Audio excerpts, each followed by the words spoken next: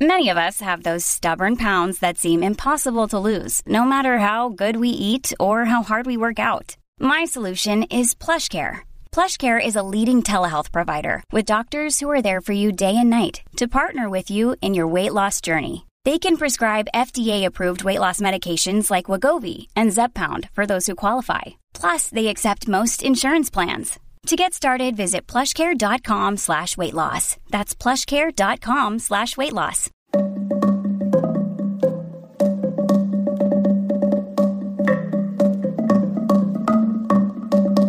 Hi, I'm Alyssa Milano, and this is Sorry Not Sorry.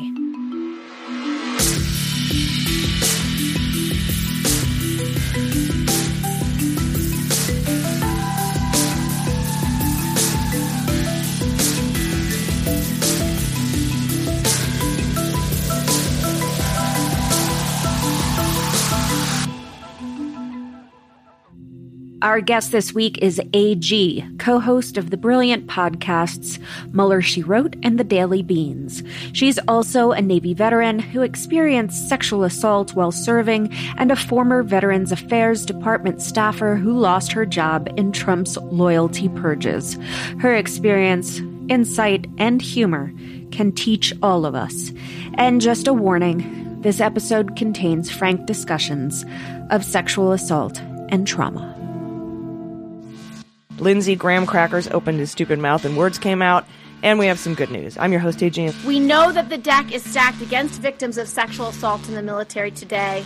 And today, sadly, we saw the same in the halls of Congress. You know, it's been 23 years since Tailhook and the Tailhook scandal, and things just keep coming out again and again, and it's really embarrassing for the military. Systematic failures and preventable tragedies. Those are the themes of a new report on Thomas VA Medical Center. The Trump White House has been given these detailed lists of government officials who aren't sufficiently loyal to the president. Hey, this is AG with the Mueller, She Wrote podcast, and I am a survivor of military sexual trauma. Sorry, not sorry. So, first of all, tell me how you're doing through this coronavirus lockdown. It's been pretty hard. It's been a challenge. My coping skills are being pushed, I think, to the maximum. As women, as survivors, I think we generally are really good at dissociating and compartmentalizing. This has really proven pretty tough to deal with. Yeah. I mean, as a survivor myself, you know, that has a complex PTSD, I know that for me, I'm actually pretty calm and, you know, I have very bad anxiety. And right now I'm pretty calm. And I think it's because the rest of the world is functioning at my level of anxiety. Like, that's how I am all the time. So I'm like, see, everybody, I told you everything's frightening. You know what I mean? Like, everyone's at my level. So I'm just kind of chill. Yeah, it's just so interesting how it impacts everyone so uniquely and so differently. Yeah. And I think that's why it's important that we're just be so kind to each other and reach out to each other, because I don't think any of us can know what any other person is going through, you know? I think there's a part of me that feels extra lonely when you know you can't go and be with people. It's like when you take something away that you've taken for granted, at least for me. I don't know if this is how anybody else feels, but it's just been very difficult. And so you want that contact more. And the uncertainty, right? I miss my parents so very much.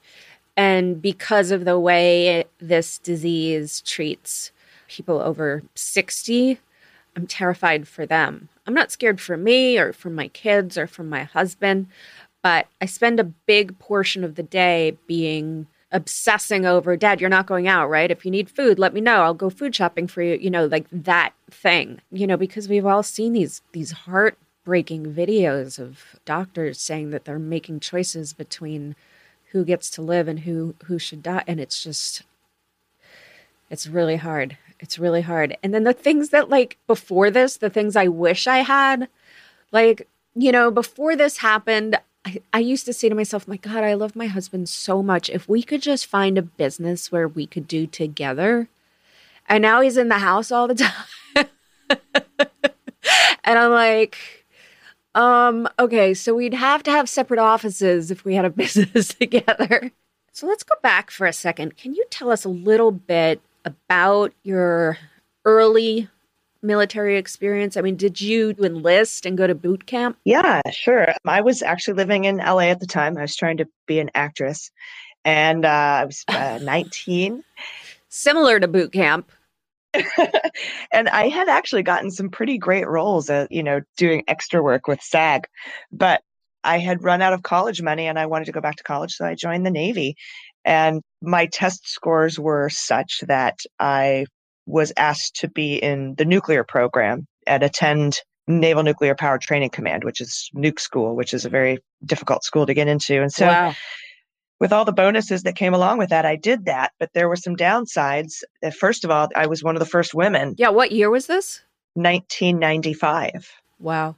They let women in the nuclear program for 1 year, 1979 to 1980, and then they shut it down again until 1995 to women. But when I got there, it was me and 3 other women and about 600 men. And what was that like? They set us up to fail, and I'll tell you how. Uh-huh. First of all, we didn't have quarters and facilities for us. They had to move some things around, which upset some people. Second of all, they all had to take sensitivity training about how to act around women, because I guess none of them know women in their regular lives. Right. Then they had to stop using certain engineering parlance that might be offensive to women.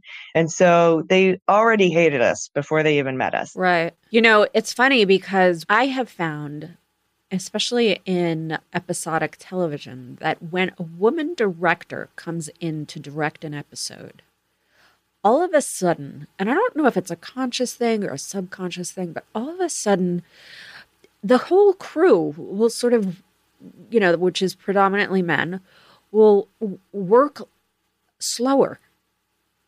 And I'm convinced it is to sabotage, maybe subconsciously, but sabotage a woman's ability to make their days in their production schedule. I think that there is some sort of resentment that comes along, and I think that they try to sabotage. And I think this goes, it's always harder for women in any field, but I always found it so obvious. And I'm wondering, did they try to make the culture seem more accepting of women, or was it just blatantly obvious? I would say it was blatantly obvious. They were new at it. We were new at it. And I mean, it's also 1995. It was kind of a different time. Right. Not like 1965, but still different time. And there was no GYN on base. I guess they forgot to have one. And so when I needed to have a pap smear done, they actually sent me to a dentist. Oh my God, are you kidding me? They sent a dentist. And so I was like, no. So we had to travel all the way from Orlando to Pensacola to the Naval Hospital so I could see a GYN. Oh my God. Just little things like that. Yeah. Here and there, just these little microcosms of just what? That just kind of made the whole thing, just kept you off balance the whole time. Right. Well, if it's okay, I'd like to get into your personal experience. Is that okay with you? I always like to ask first because I don't know what someone's feeling in that day. It is a day-by-day thing. It is. And I never want to bring you more pain or bring up anything that's going to be hurtful. So, but you've said that you were drugged and raped in the Navy, and that you were told by the military police that if you filed a report, you would be charged. I mean, what the fuck? How is that even possible? They threatened to, among other things, there was a litany of threats, but they threatened to charge me with adultery because my rapist was married. That mentality of protecting the institution and the patriarchy rather than the victim. When I read your story, I related to it a lot. I thought, yeah, I can totally relate to that. Do you think it's a common experience for women in the military? I do. The Air Force Academy's stated mission is to educate, train, and inspire men and women to become officers of character in service to our nation. But more than a dozen current and former cadets have told CBS News they reported their sexual assaults to the Air Force Academy, only to then experience retaliation by their peers and their commanders. What do you think the prevalence of sexual assault and trauma in the military is? Like if you had to come up with a percentage. I think it's more than in the population at large. I think it's probably closer to 1 in 3, if I had to guess. My gosh. Reporting sexual assault in the military is not easy. You hear these stories. They all have the same ending. It never ends well with the victim. We interviewed 150 service members and veterans across all the branches of the military who experienced retaliation after reporting their sexual assault. Administrative punishments and all of that started happening. We're talking about serious threats, harassment, loss of job opportunities and promotions, disciplinary actions,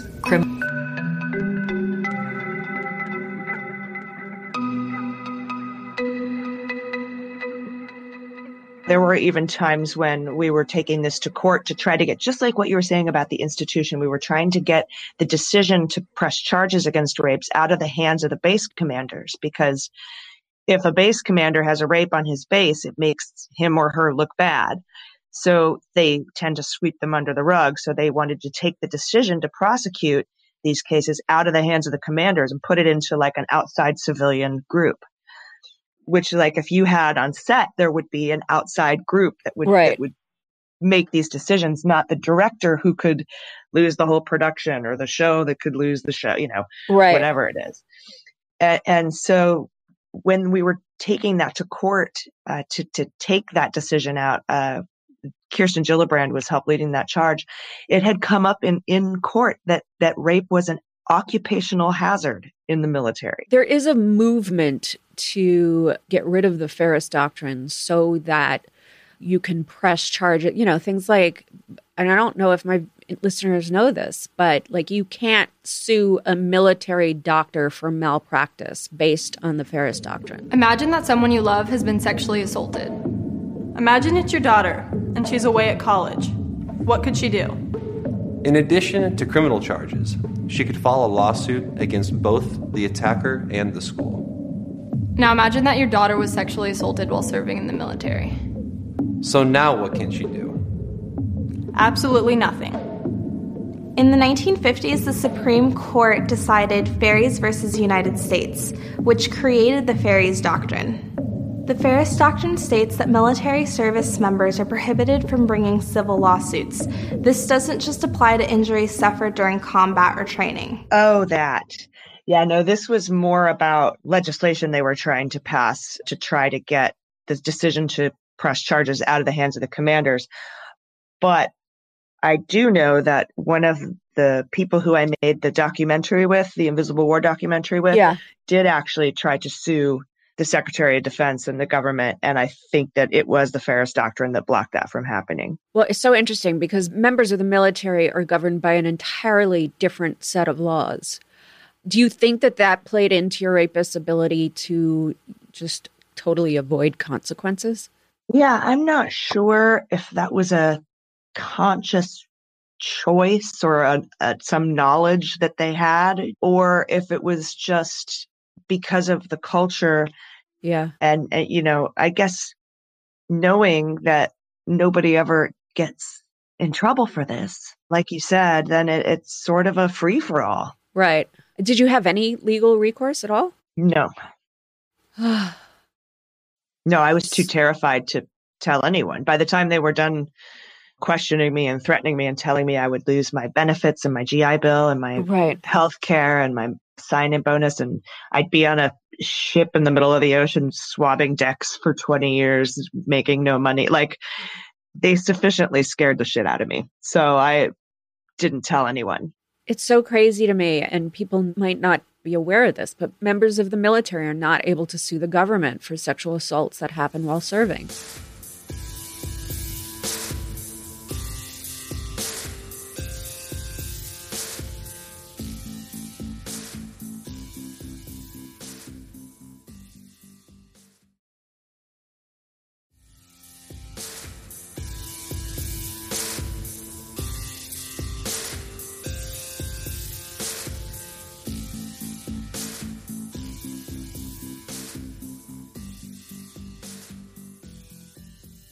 So how did this experience affect your military career? I got out. I actually had to have surgery on my feet. And so they actually randomly, coincidental, they said, we could either do this surgery on your feet or you have to get out of the military. And I saw that as a way out. So I took it. And after leaving the Navy, what did you do? I married somebody I met in the Navy. We were quickly divorced and my mental health just deteriorated. I didn't know why. Because not only did they sufficiently scare the shit out of me so I didn't report the rape, they actually made me believe that I wasn't raped, that it was my fault, and that what had happened was a bad decision on my part, to quote them. It was so ingrained in me that it was me who did that to myself, that when my very best friend was assaulted, I was saying the same things to her that they had said to me. Like, why were you drinking? Why were you flirting with that guy?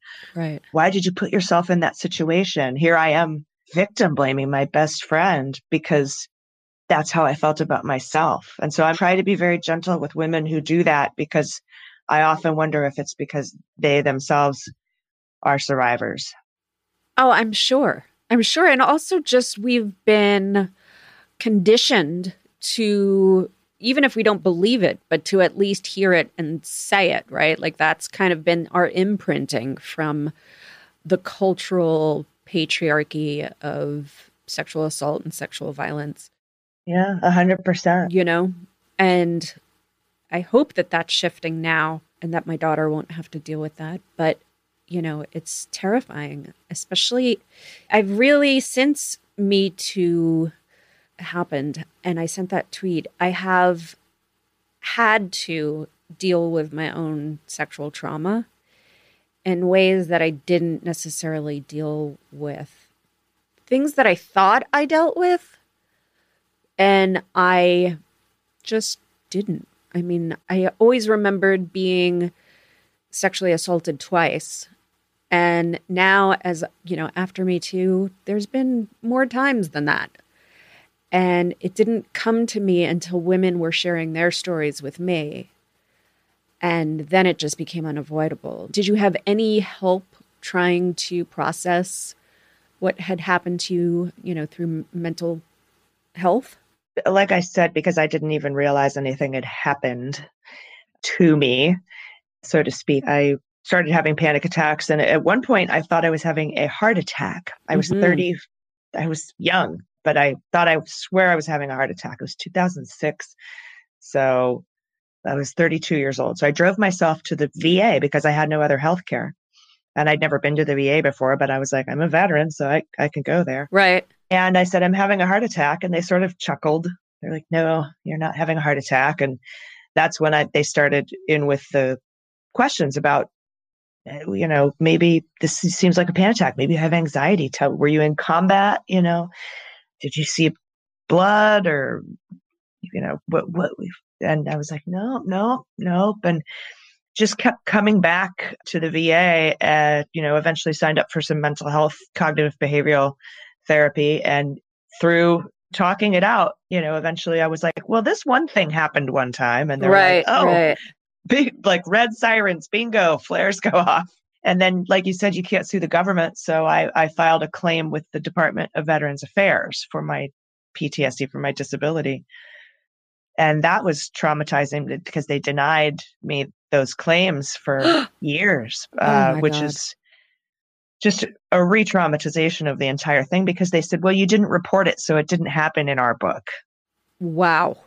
But I was fortunate enough to be in the film, The Invisible War, and I had retired Brigadier General Allison Hickey call me from Washington, D.C. She headed up the Women's Veterans Benefits Administration there and asked me how I was doing because she saw the film. And I said, not good. They've denied my claim 3 times. They said it doesn't happen. They don't believe me that it happened. Even though I had follow-on HPV, I had to have half my cervix removed, all these different medical things that happened because of this encounter.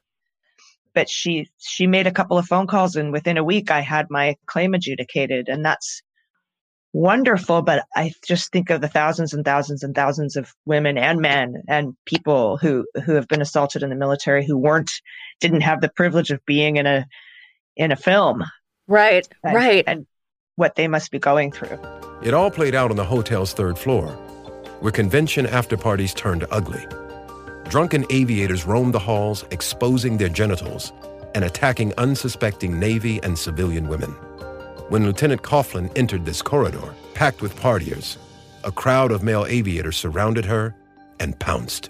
People were actually closing in and trying to pull my clothes off. I got knocked to the floor, and I kicked, and I punched, and I actually bit somebody who was reaching down my blouse. She eventually escaped and later told her boss, Admiral John Snyder, about the incident. He promised to report it. Coughlin remembers him saying something else, something Snyder denies. He told me, that's what you get when you go down a hallway full of drunk aviators. I mean, I think about that all the time as far as mental health goes. Like, if I'm feeling this kind of pain and I have the resources available to me to be taken care of, what about the single mom of 4 who doesn't have that? How painful must this be, that kind of mental anguish be for that person? It's something we need to really get better at in this country. I thank you for talking about your story, because obviously every story we tell helps to get women help. So you left the Navy and then you moved into work with the executive branch, right?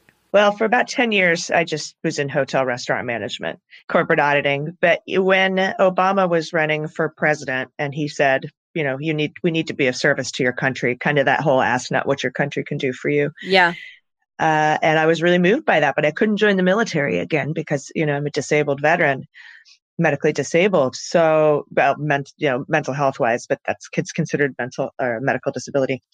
So I said, well, I bet I could work for the VA, and man, that would be great because then I could help, you know, right. women navigate this system, work on getting telemental health set up so that women don't have to show up in a building with a bunch of dudes, smart. et cetera. So I was really excited, and I went to work for the Department of Veterans Affairs. I took the oath of office the same day Obama did, which was also my birthday. So. I mean, I'm just so impressed by your patriotism, just to endure what you endured during federal service and then to continue to serve is pretty incredible. How was that different than working for the Navy? Not very different at all, honestly. I mean, it was 10 years later. So, well, I will say this, the culture was different in that I felt safer and I felt more equal. That makes sense, I think, right? And not only because I'm sure the cultures may be different, but also it was 10 years later, right? So hopefully there was a little bit of progression there. Were there resources available to you as a civilian in any capacity that were not as a member of the military? Well, we had a GYN on site. Right. It's the little things. Yeah, I think that the healthcare at the VA is way far more advanced than the healthcare that the direct care we would receive at military treatment facilities, for sure. Just with there being women's clinics, it's just so inclusive. Yeah. I mean, I gone to Walter Reed quite a few times, and I'm always amazed at how vast it is and how I think you think when you're going to a veterans hospital that it is going to be all about, you know, rehabilitation and amputations and that kind of thing. Like, you don't think of it like their families being treated for cancer in their building and things like that are so, you know, important to give our military that kind of support. And I've always been so impressed with also when you go in just the technology is unbelievable. The VA is fortunate to partner with most colleges and, you know, medical schools, right, to do research. So, you know, the VA gets most of its nurses from universities, and it's a really wonderfully integrated research system. They have very top of the line, you know, technologies and treatments, and it's one of the best, largest health systems in the world. It's got really great feedback from the patients. They're very focused on patient-centered care, and it also has really, really good evidence-based health outcomes, not just lip service. So, okay, so you are working for the executive branch, right? And then Donald Trump happens. I mean, what went through your mind? Whenever a Republican gets elected, you have to be very wary of privatization. And the VA is continually under attack from Republicans trying to privatize it, basically making it like our Medicare system where veterans go to private doctors and then the government directly pays private health insurance industry at 2, 3, 4 times the price of, VA direct care. And same with pharmacy stuff, because VA pharmacy has a massive discount. And so private insurers are quote unquote losing out whenever somebody chooses the VA over the private sector. So they've been trying to privatize it for a while. So that was my number one concern. And lo and behold, he made permanent the Veterans Choice Act, which was originally set up as a response to what was happening at the Phoenix VA with the wait lists. And it was supposed to be a temporary measure signed by Obama that allowed veterans to go out to the private insurance and private doctors and have it be paid for by the government temporarily so that we could clear these wait lists out. And then we would infuse the VA with money and bring all the veterans back into the fold. Yay, everyone's happy. That was supposed to be a temporary measure, and Trump made it permanent. During a rally in Tennessee, President Donald Trump started touting his record and that of his party's. He started talking about veterans' benefits when he said this. We just passed choice. That was 44 years. They've been trying to pass choice. They've been trying to pass that one for many, many decades. They couldn't do it. We got it passed. The president is talking about the bill dubbed Veterans' Choice. It sent government money to pay for private health care if a veteran had to wait too long for an appointment at a VA facility or if they lived too far away. Congress passed a new version of it, but it was originally passed in 2014 under President Barack Obama. Mr. Trump leaves entirely the wrong impression by suggesting it was just passed and that previous administrations couldn't get it done. As for the 44 years thing, it's not clear what the president was talking about. Choice was spurred by the 2014 scandal of long waits at VA health facilities. Now we're wasting money sending veterans to private health insurance and private doctors because it does cost so much more. It costs the taxpayer so much more money. And that's against the mission of the VA, which was supposed to be, we're supposed to be wardens of the taxpayer dollar and spend it wisely. And we're not. Have you seen changes already that have taken effect from Trump signing that permanently? Yeah, absolutely. For example, if they're referring me out now for mental health instead of taking care of it in the hospital there, and the wait time, I went through the process and the wait time was longer than it was at the VA, and the healthcare was poor. It was poor quality care because they're for profit. The money is their bottom line, not the patient.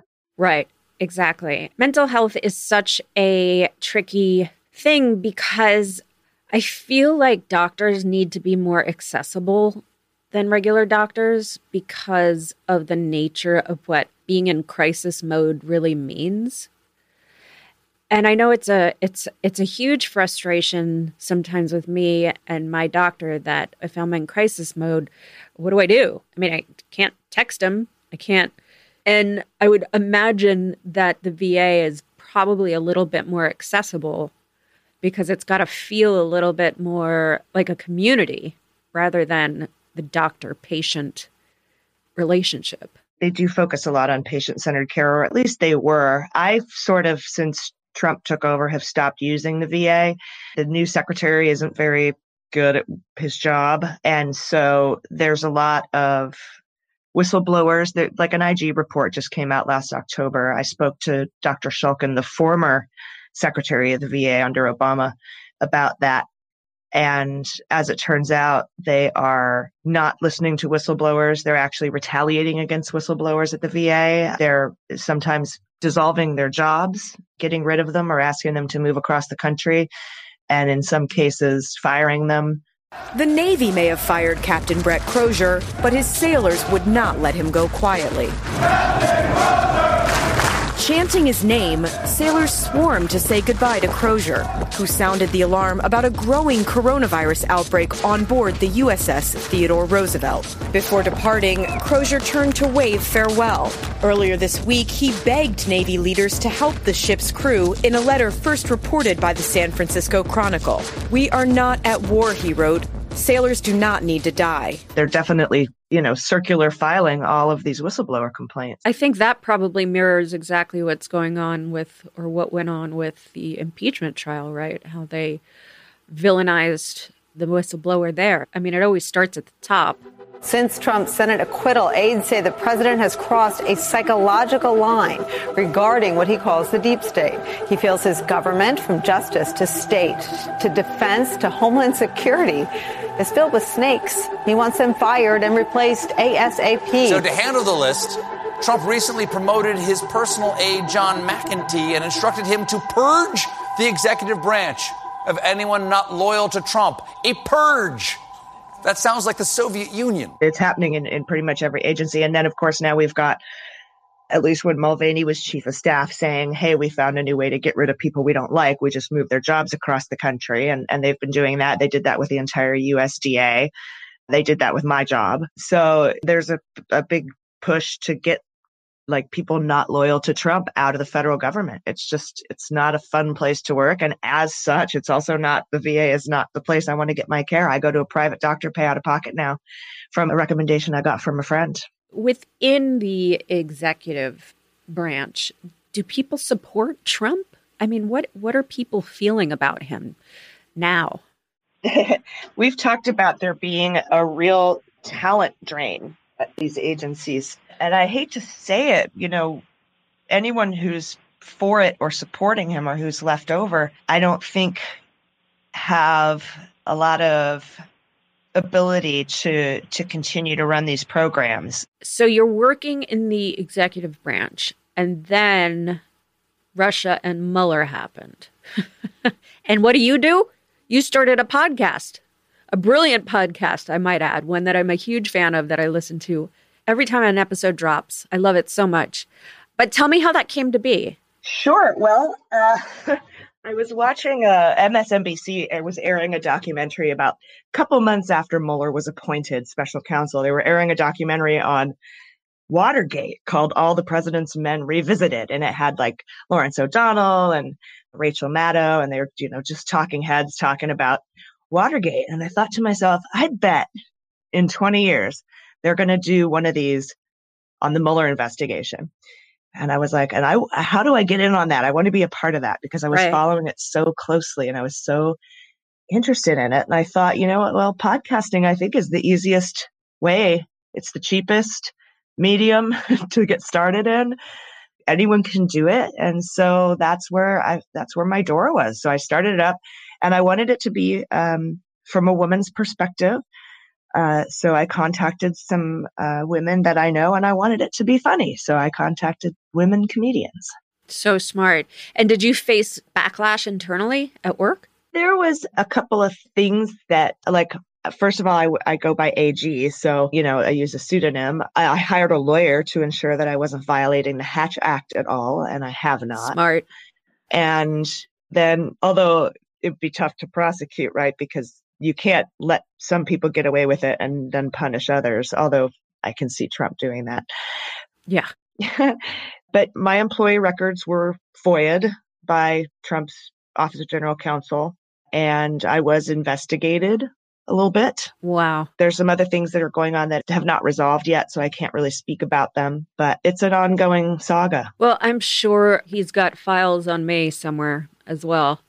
He's got a whole enemies list, doesn't he? Yeah, for sure.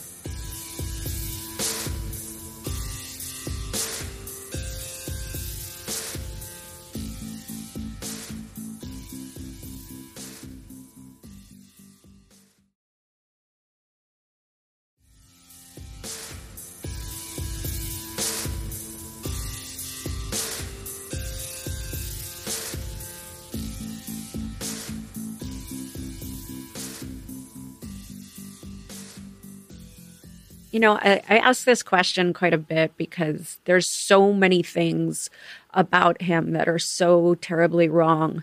But what do you think is the most dangerous thing about Donald Trump from your perspective? Well, right now, my answer would have been different 3 weeks ago. Right. Well, it's ever changing, isn't it? It's just when you think it can't get worse. But to find out from the Washington Post that he knew in early January, about the dangers posed by this virus, and slow walked it, did nothing, didn't want the numbers to look bad.